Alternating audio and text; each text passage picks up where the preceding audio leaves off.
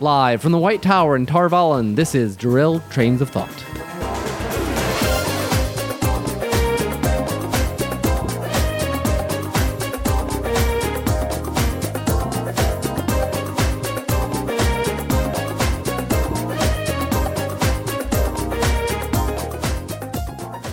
All right, Tim, this is a pretty nice place, but I feel a little out of place. We're not in a nunnery, are we? No, I'm only seeing women around here. If my suspicions are correct, this is a place that's not nunnery by any means. And if they see us kind of sneaking around and looking suspicious, they will put us to work or kick us out or worse. Oh, So okay. yeah, I think it's best to lay low. Well, I mean, they're dressed nice and kind of multicolored. Yeah, but, yeah. Stay away from the red ones. Okay. Yes, Trust me. What about the green ones? Stay away from them too. Oh, okay.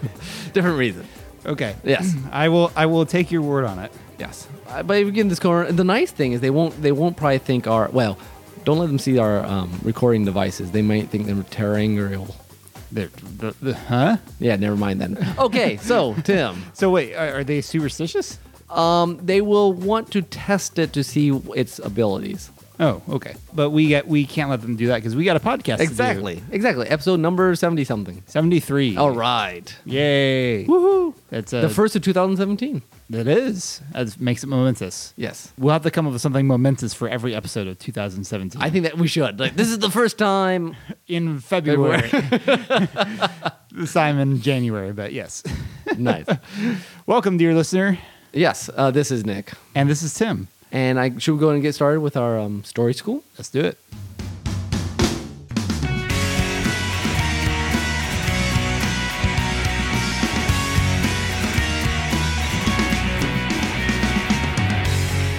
By the time this comes out, it will be a little bit after the inauguration. Yay, a day of rejoicing for Yes. everyone in America. Or something. In case, because we're sure that people will want to talk it ad nauseum, we will discuss politics today. We're tempting fate here a little bit, I think. America's been kind of had its fill of politics lately. Exactly. I mean, some depending on who you talk to. Everyone's sick of some sort of politics. Okay, there you go. But anyways, we're not talking about real life politics, because that would just be depressing. We're instead talking about how politics is used in a story. Because, hello, this is Derailed Trains of Thought. That's what we do. Exactly. So, I guess the first thing to say is that sometimes when we talk about politics as a conflict, people would be like, boring. I mean, I don't think everyone thinks that, but I think that some people's gut reaction, they'd rather see swords and punches and guns and chases than people talking. Yeah, and I think having politics in stories, it all depends on how it's presented and how people will go for it. I mean, if you think on the surface level, it makes perfect sense why political intrigue is a thing, you know, and why it makes for good storytelling, because storytelling at its heart is about conflict. And there's plenty of that in political maneuvering. Well, and I think the nice thing about the upside to politics as a conflict device is that it really encapsulates in usually a person or two the ideas of entire culture. Like if you want to do idea versus idea, politics is a great vehicle for doing it. It's hard to do idea versus idea when you have like two guys fighting in loincloth or something like that. If you're like a simple revenge story or it's all about the romance or something like that, it's not the ideal platform for deep thoughts about what nations' responsibilities are. Yeah, so you have, science fiction does this all the time. That's our wheelhouse largely. But you got Star Trek and some Star Wars and Babylon 5 where usually there's one or two people, the ambassadors or whatever, that kind of represent the values of a certain people. Mm-hmm. And even if you wanted to go into fantasy before that, you've got kings and princes and queens and all the maneuverings of the royal court. And there's something in most political stories, and there's exceptions I'm sure we'll get into, but there's definitely something about the people in charge. Yeah. Just aside from the whole battle of ideas thing, dealing with the people in charge, you get bigger consequences for all the actions that are involved. And it's interesting because some ways the way to keep a king from using his power, you have other people put weight that's not physical. That's true. Like, oh, I'll withhold my daughter, or I won't give you my taxation, or that it's a way of it's a power struggle, but it's a much more subtle one in many ways. Yeah, when you're dealing with like other dukes, and then there's like, oh, this could start a war, or things like that. I mean, Stormlight Archive, the Brandon Sanderson's new big thing has been going through. There's a decent amount of politics where people kind of fighting for who's going to be in control of this war. And there's this society, the Alethi, where basically all the dukes kind of have their, not dukes, but high princes. They all do their own way of trying to get the power. There's a lot of this power struggle back and forth. There's this one guy who's, so that's part of the story, is this like, but the unsettledness between the high princes is also something that the king wants to unify them, but they all have their own thing. So there's that tension, which is one of many conflicts going on. Sure. And that's what seems to be one of the main political things sometimes, is like, let's bring order to all these various... order to chaos. Yeah. Bring order to the galaxy. Exactly. I mean, that was certainly it in Babylon 5. Got all these crazy races, and they've got to all agree on something. Peace. Peace. Peace as a... As a MacGuffin. As a MacGuffin, yeah, exactly. Has two ways. You have war. You can either battle it out, which is sometimes, but a lot of times on the home front, peace is won by assuaging people, buying people, or convincing people. Or can you maintain the peace to prevent going into the war? And I always find the kind of that sort of story fascinating, because it's like, how do you deal with the aftermath? It's one thing to go and kill the enemy king. It's another thing to say, hey, we're going to make his people not hate me forever. It's true. So that's sort of our big picture of what some of the neat things about it. But let's talk a little bit about those, how you convince your audience in a sense that this stuff is going to wind up being interesting. Okay. Because I was thinking about what you talked about earlier with, like, people hear politics and they don't really want to get into that in their stories. Yeah. I think an interesting picture of this is Star Wars, actually. Because you think about Episode 1. Yeah. I think that's probably the wrong way to introduce politics too, because people say Star Wars has no business having politics in it, and I would disagree, because I think even if you go back and look at the first novelization of Star Wars, like the prologue, it describes the Old Republic in ways that we later saw. Well, and then the role of politics in the prequels is to show the disintegration of the ideal of the Republic. Yeah, I agree. I do think probably it didn't help, though, that it was kind of brought in so sort of suddenly. Like, there was sort of like the opening crawl, you have the stuff about trade federations and blockades, and what the heck is a legal blockade anyway? Yeah. And so you're kind of dropped into the middle of all this. And I think that usually hurts. I can see that. Stories, because like I was thinking too about Final Fantasy 12. Yeah, they do some of this sort of stuff where they just kind of occasionally they'll cut away to a scene with the evil empire and some of the power struggles in there, and I usually found those scenes kind of forgettable, honestly, because it didn't have a strong connection to your main characters. And I think the way to make politics works is that obviously politics brings in the whole system or culture of whatever, but it needs to be centered in a person you care about. Yeah, and when they do it well, like, this person is talking for all the Minbari, but you like Delenn.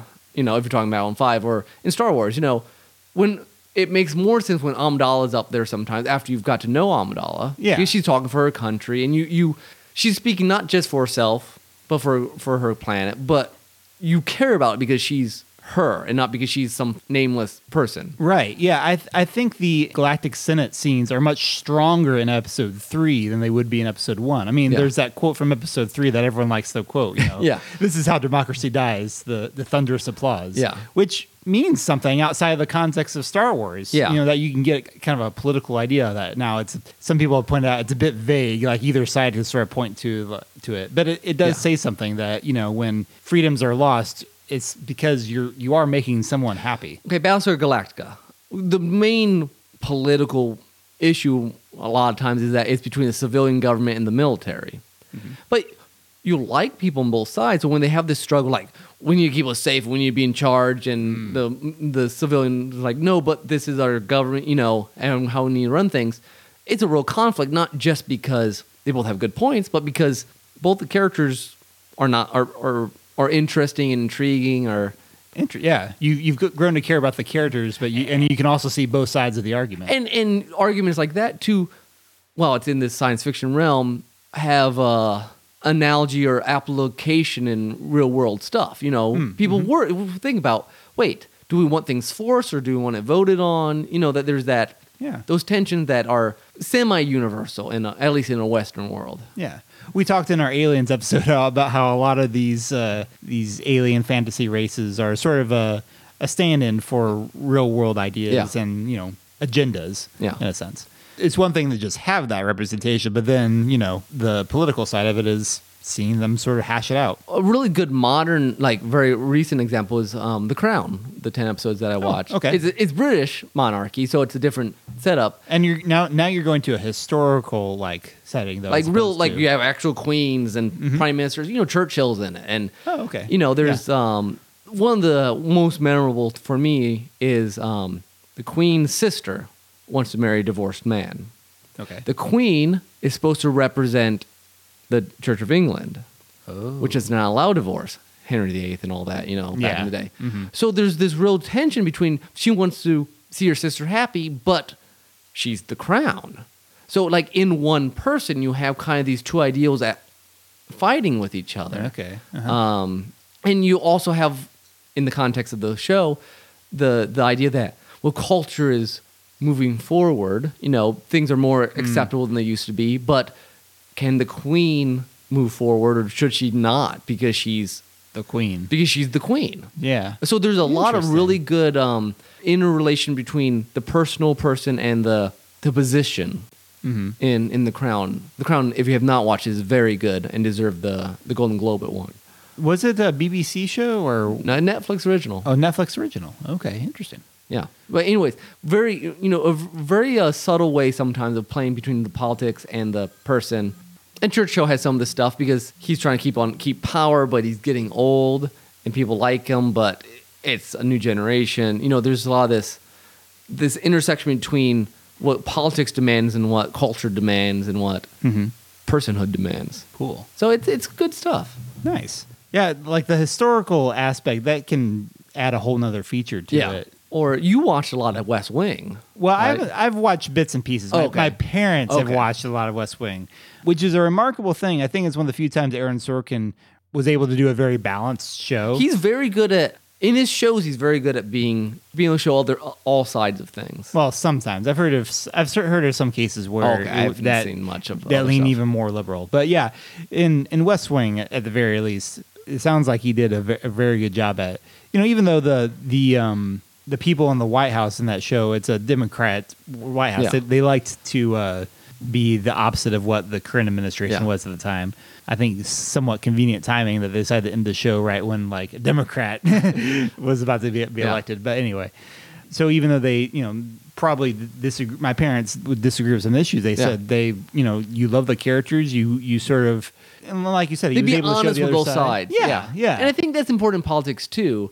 Well, there's two ways to do it. If you're going to do a more realistic politics, you've got to be honest with both sides. Mm-hmm. If you're going to do more of the kind of fancy bad versus good, you can have like the evil king and the noble, Robin Hood sort of deal. Yeah. And that's fine too. But I think, there is this sort of discussion where it's two sides that are valid points, but you're, for whatever reason, pushing one side wins out. And maybe it's not always the best side. It's just what the characters think or what works for the world or what moves the conflict or...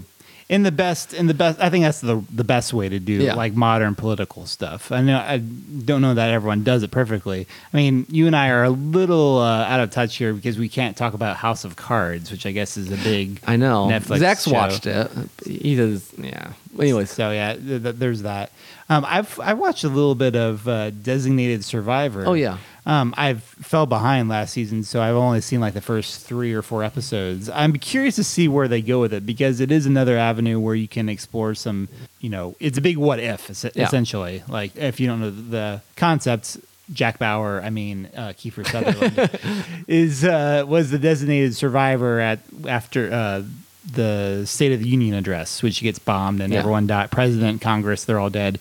And so he becomes the new president. And it deals with some of these sorts of issues that people probably have wondered in our very, conflicted times about like, well, who really has the power? How much can the president actually do with his executive orders and stuff like that? And I don't know that... Oh, the last episode I saw where he basically conned the governor of Michigan to coming so he could arrest him. He conned him to come to DC because he was like causing trouble and just wasn't playing ball. And anyway, it raises some interesting issues, and I was maybe curious about what direction politically the show would go in. But it's I mean, that's an extreme situation type of show, so it's hard to say. Or any Tom Clancy book. I haven't read most of them, but I mean, those are all basically like kind of what ifs, but in a very realistic. Like, this could happen, and like what would happen if this happened? And some of the stuff he wrote could happen, kind of later on did happen. Like in the one before Executive Order is the one I read, which was the one where Jack Ryan becomes president because in the previous book, a plane ran into the Capitol and killed. Oh, really? Yeah. Oh my. Exactly. Yeah. But Tom Clancy does. You know, my dad had read some of them. Like there's one called The Bear and the Dragon, which is about Russia and China, and so you know, some people do a really good job of sort of extrapolating realistic things off of this stuff. I can't, but I think I mentioned to you. This may have been way back a long time ago on the podcast.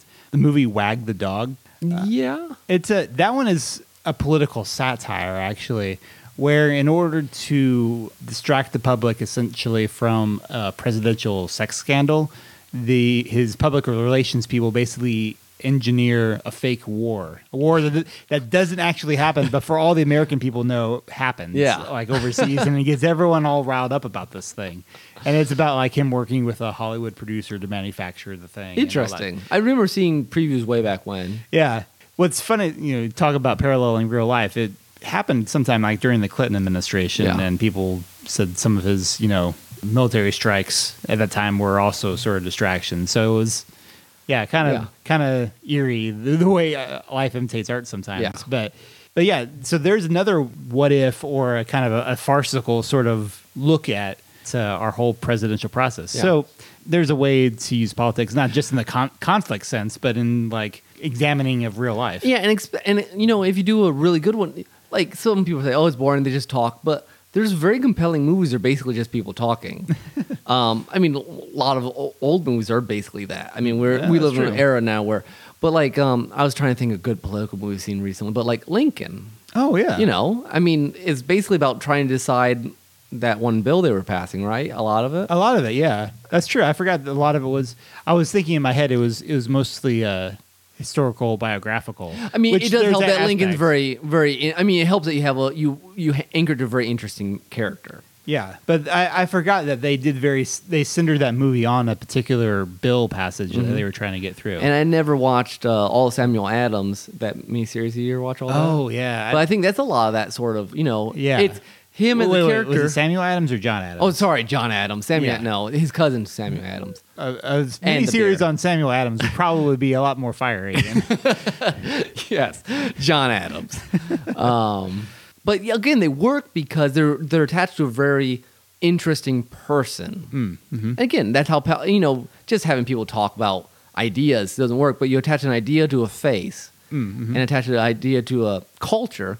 In real life, they say, you know, politics is downstream from culture. So for a lot of times, the political battle is just an expression of, you know, man versus culture. Yeah. You know that's because it's hard to do man versus culture. That's true. In lots of ways. Yeah, and I think that is another. And this is what Robin Hood is: man versus government, man versus culture. Yeah, because I was thinking another case of them sort of setting up a character and then kind of exploring the political ramifications of it. Avatar: Last Airbender. You know, think about it. All you need to know is, to start, there's a Fire Nation. They've kind of taken over the setup. That's all you need. Then there's this prince, that guy that's chasing our heroes. Then you get to peel back the curtain and say, well, this prince, he's got his own father issues, and then you know, 2 seasons later you find out, well, this war started because of, you know, these people involved in this and so forth and so on. So, but to just start off with, well, let me tell you about this royal family and their family issues. You're like, wait a minute, why should I care about all this stuff? Of course, you don't want to it's like politics is sort of like exposition. You can't front load it. That's a good point. That's a very good point. And we've been talking about a lot about shows that it's heavy in politics, but there's also politics as basically your inciting incident. I was thinking X-Men movies. Basically, some guy comes in like, let's register to them, or let's do something governmentally to them. So, and then the whole movie starts, and it's all about fighting, and and then you just normal movie, but it's the kind of the starting incident. I mean, the original in A New Hope, part of the political aspects, basically like, I'll tell a Senate about you. We've disbanded the Senate, and that's it's just it's a background, but it gives a sense that there were powers trying to work, but it just gets the conflict started. There's an interesting contrast there. So that's that A New Hope a bit where they just kind of drop these little shells that they kind of drop you into the middle of it. I guess in some ways some people try to make that excuse for, or maybe George made that excuse for Phantom Menace, just dropping you in the middle of stuff. But I think that was overload. What if you could go too much the other way? In this case, now I'm thinking The Force Awakens, where I've argued that I don't think they gave you enough political insights into what was going on between, like, who the heck is there an actual republic now? Who the heck is where the yeah, but you need a context for who's in politics. Is basically who has power in a structure. Mm-hmm. And you don't really need much even in Force Awakens. But you need a little bit more would have been very helpful. Yeah. Because especially after Return of the Jedi, where the last thing you really knew was everything was right with the world. Yeah. I mean, yeah, exactly. Somehow we figured there was some Republic and whatever, but then there's all these other stuff running around, and we have no context for the power struggle, because politics is power. Yeah. And you want to know who has and who doesn't. And I mean, you could get enough to get by, but it felt like a piece of the world was missing. I agree on that one. Missing. Yeah. But anyway. And it's interesting in like Rogue, when someone's talking about Star Wars, Rogue One, you get a decent amount of... We'll cover all the Star Wars movies by the time we're done. Empire Strikes Back doesn't have that much politics in it. Well, okay, so Londo is trying to make sure the Empire stays out of his business. Literally. Exactly. But Rogue One is an interesting because we talked about it on our sidetrack, but we've got kind of this lower level politics going on, between Krennic and... Internal affairs, like the power struggle on both sides. Because that's really where a lot of conflict politics come. Who is going to end up with the power? Yeah. Because someone's got to. Yeah. But is it going to be this guy or that guy? Who's going to win? And that's true for no matter what sort of governmental setting you're in, whether it's the royal court or the staff cabinet. Yeah, and it's always, and again, I think that's how it becomes fascinating, because that's where the conflict is really. It's the ideas, but it's also just who wins. Yeah, that's who we want to know. Does a good guy win? And the good guy is whoever you agree with. Yeah. Fair point. Yeah. So, I mean, generally, maybe a side area, and you can tell if this would maybe be legal battles. It's kind of I don't know, it's not quite politics, but it doesn't exist outside of politics. There's some of that. I think it depends on the courtroom story. Dramas. Yeah, some of your courtroom dramas. I mean, not necessarily like your murder trial stories. Yeah, I wouldn't say. I'm thinking like Few Good Men, Sorkin. Yeah, or first thing I thought of was A Time to Kill. I haven't seen that. Well, I guess maybe that's a bit of a stretch. But sometimes because the laws, there's some racial issues in that one, so maybe that's because sometimes the laws are what exist, and you're fighting against. I guess maybe it's not politics, but another version of that you versus culture. Yeah, it's definitely the civic sphere, the public sphere. I guess is a better way to determine. Yeah, you're down from the kings and stuff. Yeah, so I mean, and we've talked a lot about the people in power, but there are a few stories about the political structure from the everyday man. Yeah, have you seen? It's not Everyday Man. Mr. Smith Goes to Washington. I have. It's been a long time. Okay, I haven't seen it yet. I keep thinking when it was our topic, I'm like, I really need to watch that movie. No, I mean that is a very classic example of an American. I mean, it's the American story of average guy who gets elected and then winds up taking on big. And in that story, he's basically against unions and stuff like that. And there's stories running around like that of the lawyer who takes on the big whatever company is the enemy in this case. Yeah, or like. Aaron Brockovich? Yeah, like that. Yeah, that sort of thing. And it's like a lower level version of politics. kind of ground level in some ways. Yeah. I mean, I guess Mr. Smith Goes to Washington is the middle level. It's kind of mid level.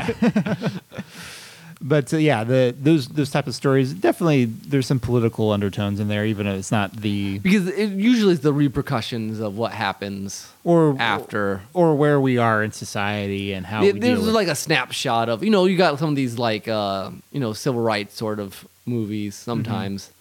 Yeah, and These things can be, the more you get, I think, closer to the actual issues is where it gets very tricky, actually. In some ways, I think the higher ups, the higher up in the government is a little safer area to talk about. When you get into specifics, when your story really is about specific issues, then you're going to have a more divisive story. Yeah, about because who believes, who agrees with the filmmaker and who doesn't. Yeah. As opposed to being ideas or the novelist or general, as opposed to being principles that people can defend or not defend, it becomes specific issues, and that's just more divisive. Yeah. I mean, it might be your point, but it's not as universally applicable. And it's much like the same problem with Christian films. If your story is more about trying to convey an idea or have a certain, agenda to it, then it's less of a story and more propaganda. Yeah, exactly. So, and we've had that issue. We've had a podcast about propaganda before. Yeah. Cool. So did we miss anything? That's most of my big points. Yeah. So I don't think it's something to shy away from, but I think it's like most of the topics we cover, it's something that has to be handled in the right way. Yeah, I think you attach it to really compelling characters and, ideas that people can root for or root against if you want to make it anti. I mean, I guess if you want to be from a very, like we talked in our messages episode, if you want to have a very specific point of view, understand that you're going to have a limited audience because of that. Yeah. I mean, if you're going to go for your Ayn Rands and all that kind of stuff. Yeah, exactly. Ayn Rand's very it's just political. But politics in a story doesn't have to be that. No. I guess that'll be the end of our story school, so we'll go to our first soundtrack.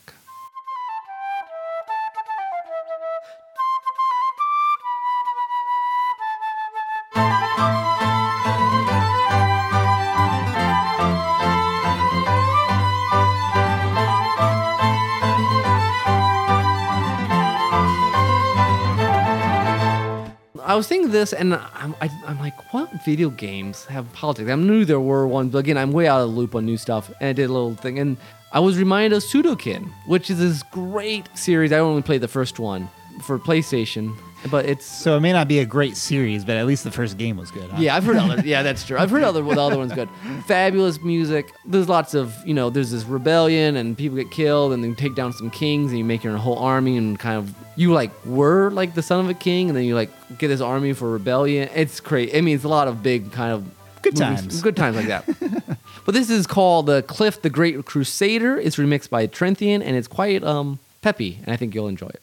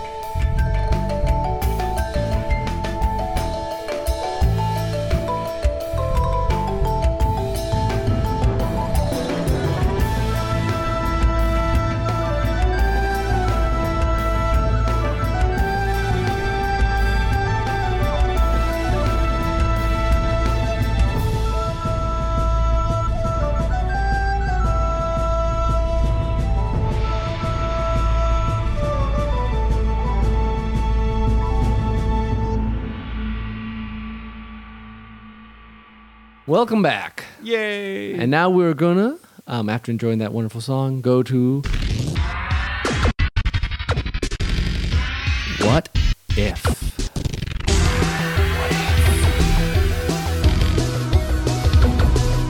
All right, Tim, this was your idea, so I'll let you explain this. Oh, okay.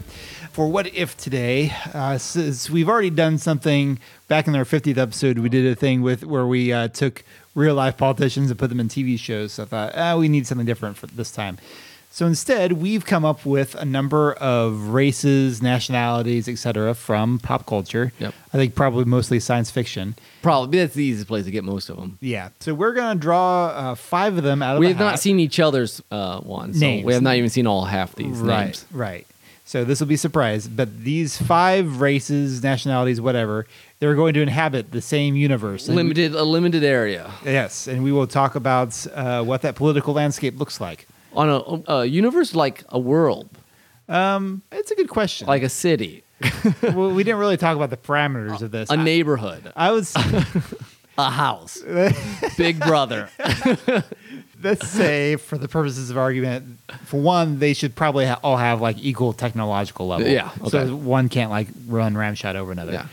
We need a limited space to make them really work. Otherwise, they'll just live in like Yeah. Let's say a planet. a planet. Okay, it's like some sort of. The Hunger Games planet. Not really. It's like It's a neutral planet. A It's neutral Switzerland. planet. Okay, there you go. It's the Switzerland or, planet. like a space station for diplomats Exactly. and entrepreneurs. Yeah, we're the last best hope of peace. Yeah, something like that. If you've never seen Babylon 5, you would enjoy this podcast 100% more.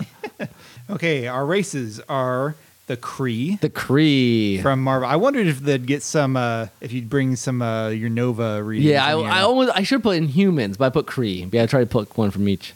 That works. All right, so then next we got Boone. The Boov. Boov. Have you ever seen Home? Home? No. Oh, Oh, is this that cartoon with- cartoon movie? yeah. Okay, I know absolutely nothing about these people. the so- Boov are ridiculous, and they're cowardly, and they tend to terraform planets for their own purposes. Okay, how big are they? Are they big? They're like child size. Okay. That's the thing. I realize we probably should explain some of these for people who don't know them. Yeah. So who are the Kree? The Kree are a alien race from Marvel Universe. They're Green Ronin. The Accuser is a Kree.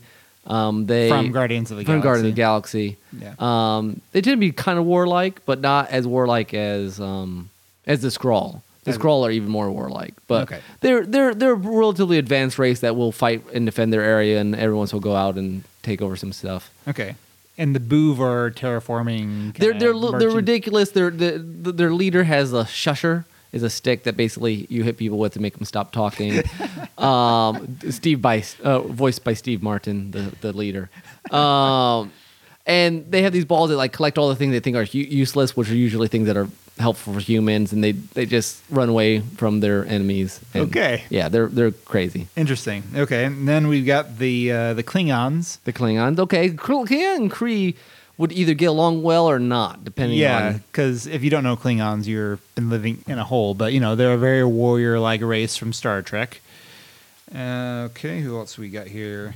Dwarves. Dwarves. Oh, man. As in Lord of the Rings dwarves. Man, the Klingon. All right. And then finally, As long as the dwarves make the Klingon their nice fighting swords, they'll be happy. yeah, Vulcans. Oh, we got two of the Star Trek Nice. races in here. Okay. I don't think the Vulcans are going to be at home with these other races very well. No, the Vulcans are going to just be like, because we've got some. I mean, the Klingons are more aggressive than not, Yes. and the dwarves are more belligerent. Belligerent, yes. They They can be isolationists, though. Yeah. So And they, depending on the circumstances, may just decide to hole up in a cave they might somewhere. just hole up and people come and they'll make them stuff, and they might just be. I mean, some of this seems like the Boov. The problem with the Boov, from my understanding, they'll probably be more they interfere more than they should and cause problems without meaning to. That could be. Like everyone, like you can see the Klingons and the dwarves and Kree kind of having this uneasy peace. Like you stay there, I'll stay here. We'll just do our thing, and the Boov will just kind of like come in and mess things up. yeah, without they go over. realizing They it. don't care about the boundary lines or anything, and then The Vulcans would probably be trying to deal with them the most because they realize logically the biggest troublemakers actually. And the Booth are not particularly logical, and so it feels a little bit like if Spock had to babysit. So I can kind of see this. Okay, so we have the Vulcans babysitting the Booth. Nice. And then we have the Kree, the Klingons, and the dwarves. You feel like they'd be kind of like gruff partners. Yeah. In long known made them mad. Yeah. Well, I But mean, as soon as someone, if there's some grudge there, then the whole thing spirals out of control. it becomes a big powder keg. But yeah, otherwise, I could see the dwarves having pretty good relations with either the Kree or the Klingons. Especially if they trade weapons and stuff. Exactly, trade weaponry and all that kind of stuff. The Kree are a little more advanced than the rest of them, but we're giving them all equal. I think probably the two that could be if things went wrong, I could very easily see the dwarves and the Klingons getting into a war just between themselves. Just for fun. Yeah. I mean, kind of. I mean, they'd be like, that was a good war. Let's do it again in 10 years. Yeah. It depends probably on who's in charge of the Kree at any given time. Yeah. But whether they would try to take advantage of the conflict or not. Yeah, exactly. Because, and they like to do some genetic engineering on people occasionally. Oh, do they? Because that's where the Inhumans came from. Oh, that's right. That's right. That's right. The Kree are the blue people, right? Yes. Yeah, and the Skrull are green? The Skrull, the shapeshifter, yeah, they're green. Okay. Yeah. Just keeping my Marvel races straight. The color helps. Yeah. I don't know if the Kree would I suppose which era the Kree are in, where they would try to influence some things or not. I mean, my guess is they'd probably just stick to themselves in this setup. Probably. Yeah, especially with the Vulcans. I feel like the Vulcans would sort of kind of keep them in check. The Vulcans will kind of be like the Jedi of this era. I mean, because they would kind of be the peacekeepers, because they're kind of mediators. Uh-huh. And then we have the chaotic neutral Booth. The Booth, yeah. I can certainly see that. So I think you'd have an easy piece with flare-ups now and then, especially between Klingons and the dwarves. Yep. With the Kree throwing in sometimes. Okay. Cool. All right. Well, that's not too bad. Yeah, I think that summarizes that one pretty well. So let's do another grouping. All right. And we'll save those. I don't know. I'll save them over here in case we need. Maybe we could have these planets come to meet each other. Possibly. All right, here's the next one. We've got Nazis. Ooh, Nazis. This is not ending well. Probably not. All right, next we got the Goron. The Goron. They're the rock-eating creatures from Zelda. Oh, okay. Are they are they in the first one? I don't think so. I don't know. Okay. I think they're first in Ocarina. Are they first? Okay. At least the first I've noticed them. I see. I'm playing Ocarina right now. Gotcha. For the first time. So. For the first time, nice. My Zelda knowledge is very limited. I mean, I know the basics. They like to eat rocks. They live underground. They're kind of dwarfish, but they kind of look like rocks. Oh, okay. They eat rocks and they look like rocks. I mean, they're brown and bulky and okay. Their chief at least likes music and will dance kind of crazy when he hears it. So they're relatively friendly. Do they like rock and roll? Oh yeah. Okay, moving on. Next we have Moogles. Ooh, nice. This is gonna be a fun bunch, except the Nazis. I'm not sure what they're doing in with this mix so far.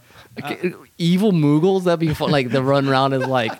Now see, Moogles. Moogles are like these cute, cuddly creatures from Final Fantasy games.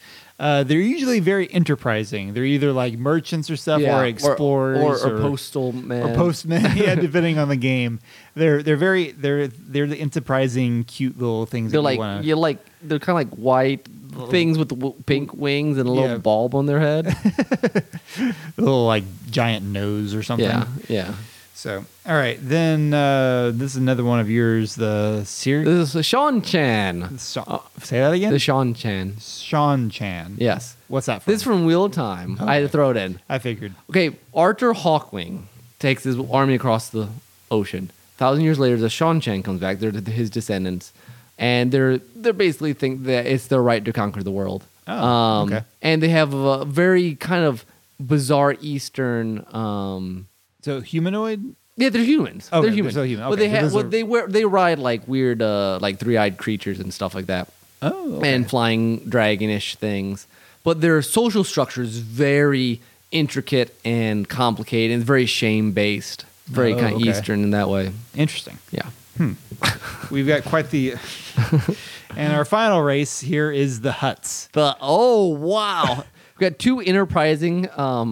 the Mughals might actually work for the Hutts. In some way, it sounds bizarre because the Hutts are, of course, the gang lords, the slum leaders, giant slugs. And whereas Mughals are the most even though they're enterprising, they're also like cute and cuddly. And they're very good generally. Yeah, they're very good. Whereas so really, what you have here is that the Hutts and the Nazis are forming an alliance.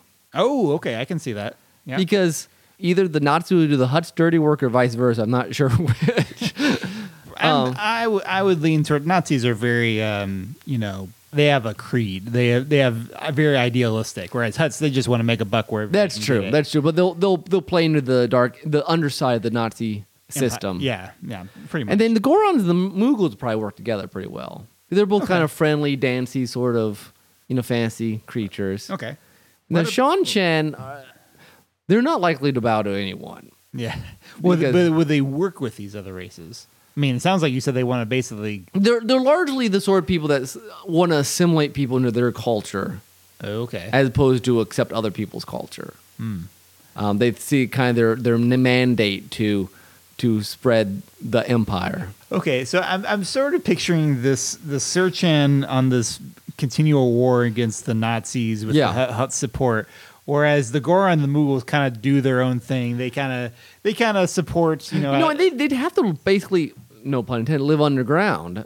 Yeah. I mean, because they'd want to stay out of everyone's way in many ways. Maybe they'd show up to here and there, do for freedom fighters on either side or whatever. Yeah. Okay. But I think they're more. They in this case be isolationist. Okay. I can see the Mughals just kind of being feel like they'd show up just wherever they'd be like kind of neutral merchants places, Yeah. And just in the normal, not in the upper echelons, but in the down low people. Like, hey, I'll slip you this, and we can make a deal here. It'd be very interesting. The Shan Chen and the Nazis against each other. Granted, the Shan Chen have magic on their side. Yeah, I don't know what the Hutts exactly are. I mean, we said kind of equal technological ground. Yeah. So they could have blast. I mean, the Nazis have blasters then. Yeah, probably. It probably would become a technology versus magic sort of battle. I mean, what would hold the Shan Chen back is that they're very good about, like, when they capture a city, like, they can make the people can like them. Like, they're pretty good occupiers. Oh, okay. And I think they're in some ways they'll make things better than they were. They're very efficient. Okay. So people may prefer being conquered by them than the Nazis. Okay.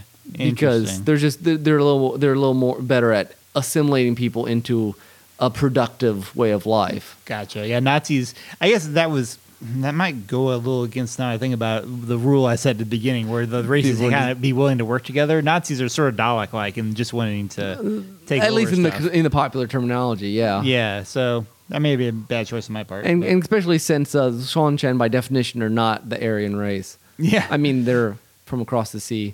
Now, maybe, I mean, they're so Eastern, maybe they could make this an easy alliance and split the world in half. That's true. I mean, and even Nazis made their own alliances. Yeah. So they could eventually, I could see having an uneasy peace eventually between the two sides. Possibly. But with this sort of virulent underworld. Yeah.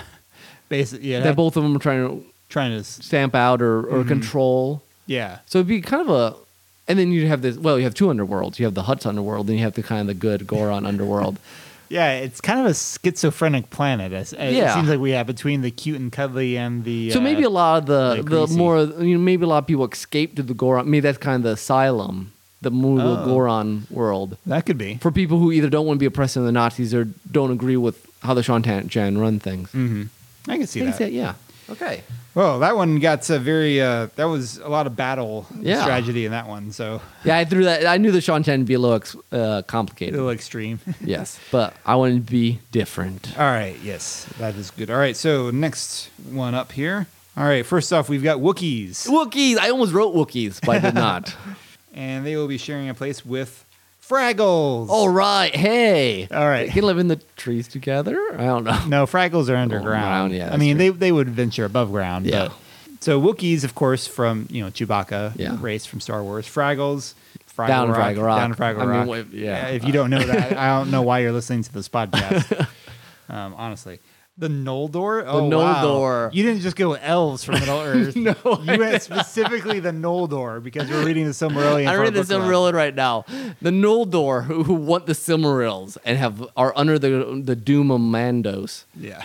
So following Fëanor, The their entire father. they're a race of elves. Yeah, Or a faction. They're in some ways the strongest, most noble race of elves. Except they also have this tragic desire to find the gems that the Silmarils that were stolen from them. that were stolen from them. So they have a chip on their shoulder. Now, trying to remind me because Noldor were among the groups of elves that went to Valinor. Yeah. Basic Valar, yeah. Valar. Or Some of them Valinor. stayed, but Well, did the all Tel- the Noldor leave? Very nearly all of them. One of the three brothers stayed with the Telari. All right. Which they end up, they had the first big battle, the kinslaying, when the Noldor killed some of the Telari on that island. And yeah. Gotcha. Okay. So I'm steeped in Middle-earth lore at the moment, audience. So Never a bad thing in my book. All right, then we got the Centauri. ooh, right, Centauri. If you Babylon 5, they're basically the Roman Empire. Yeah, toward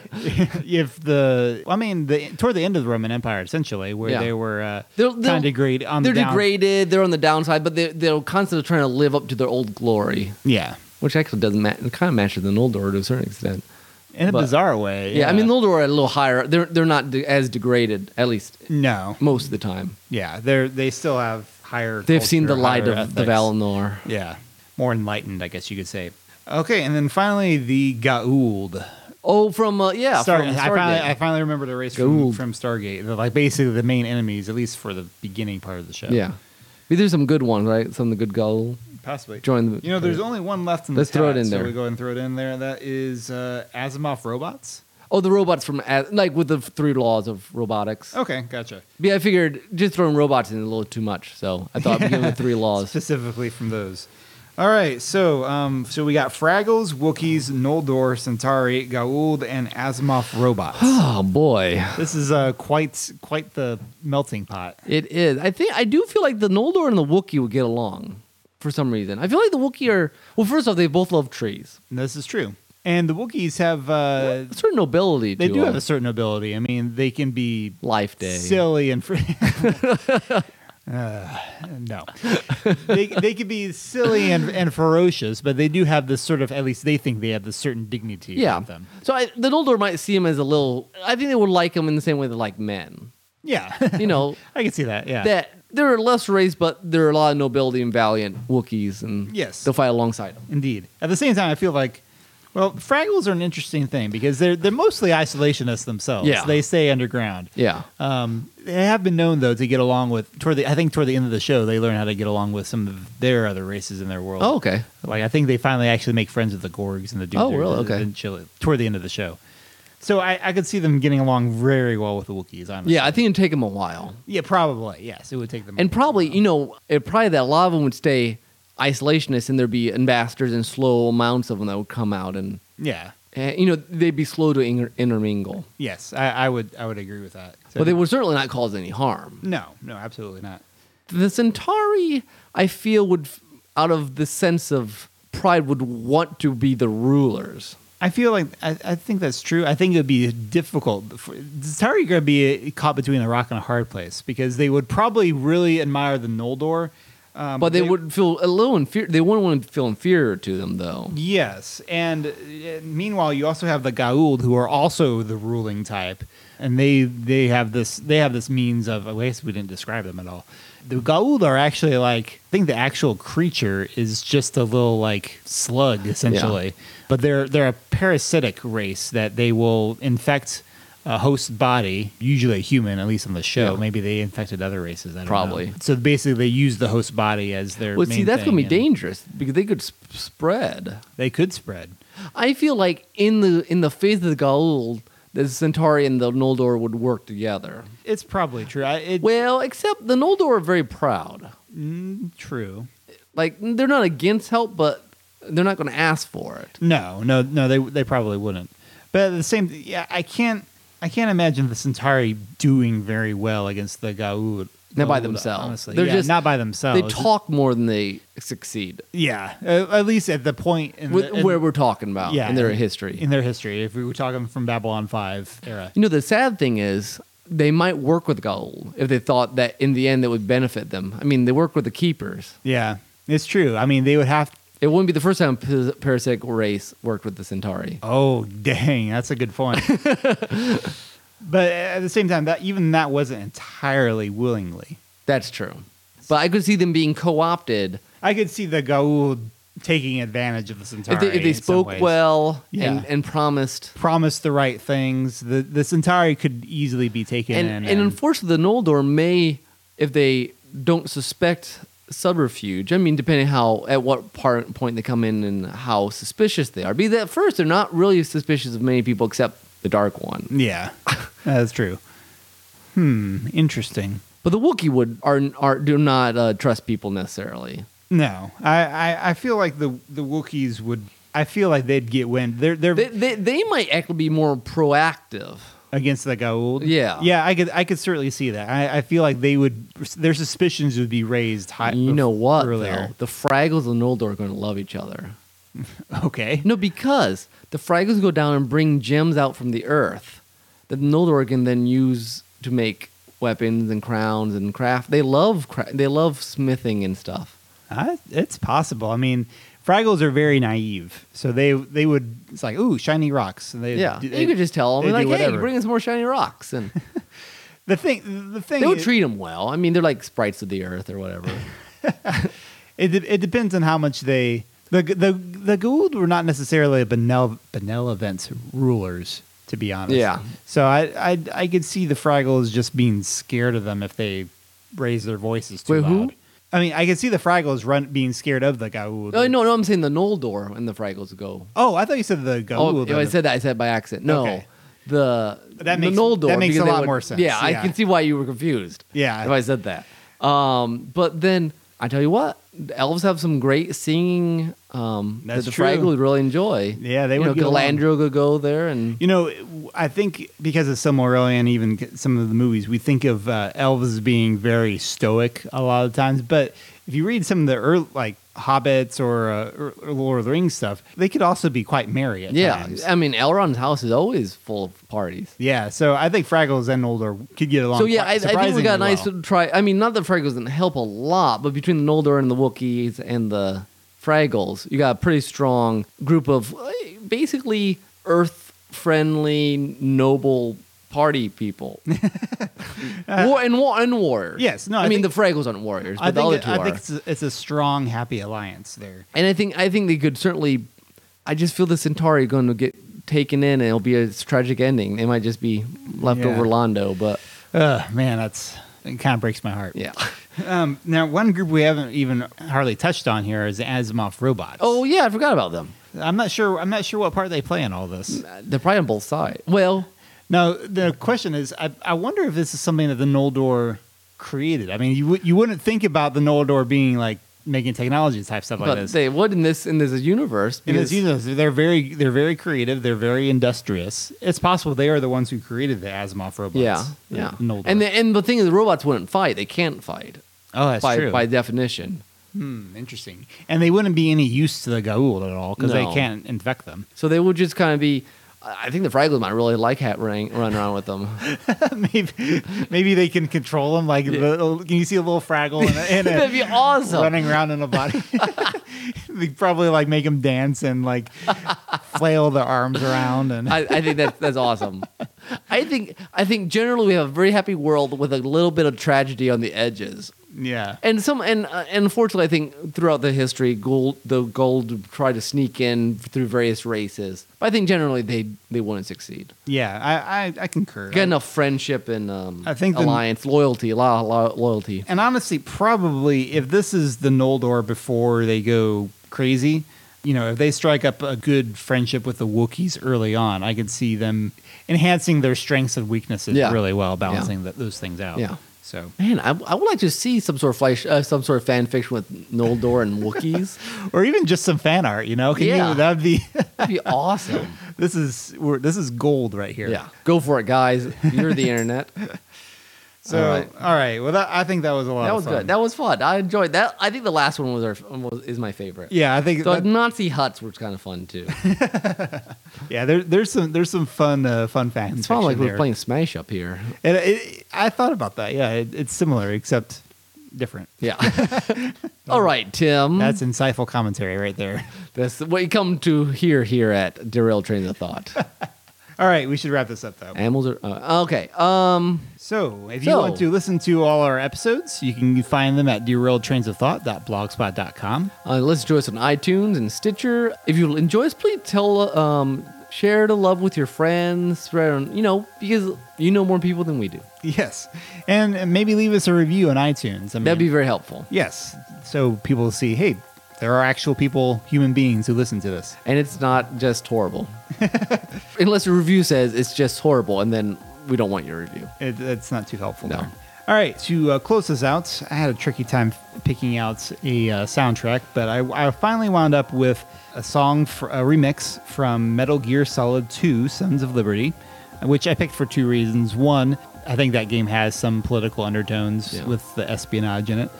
Two, this remix called Electric Gear Solid. Looking at the comments, it had some debates from the judges about whether it had actually done much of whether it was a fresh take on the source material enough, because it does sound very similar to the original song. But it wound up, they thought the instrumentation was good enough, they went ahead and approved it. So with that, debates. There you go. Politics. There you go. Yep. Hope you enjoy it. Well, we need to say goodbye to all our people. We do need to say goodbye to all our peoples. All right, guys. And we need to get out of here. I'm not comfortable here. Let's go. This is one of the more dangerous places. If we leave the towers, there's some nice inns, some nice Ogier built architecture to look at. Okay, really good. I'll let you lead the way. I feel like you know your way around. I know this way pretty well. Yeah, it's been a while, but I got it. Okay, good. Good to hear. But anyways, this has been Nick. And this is Tim. Enjoy. Bye-bye.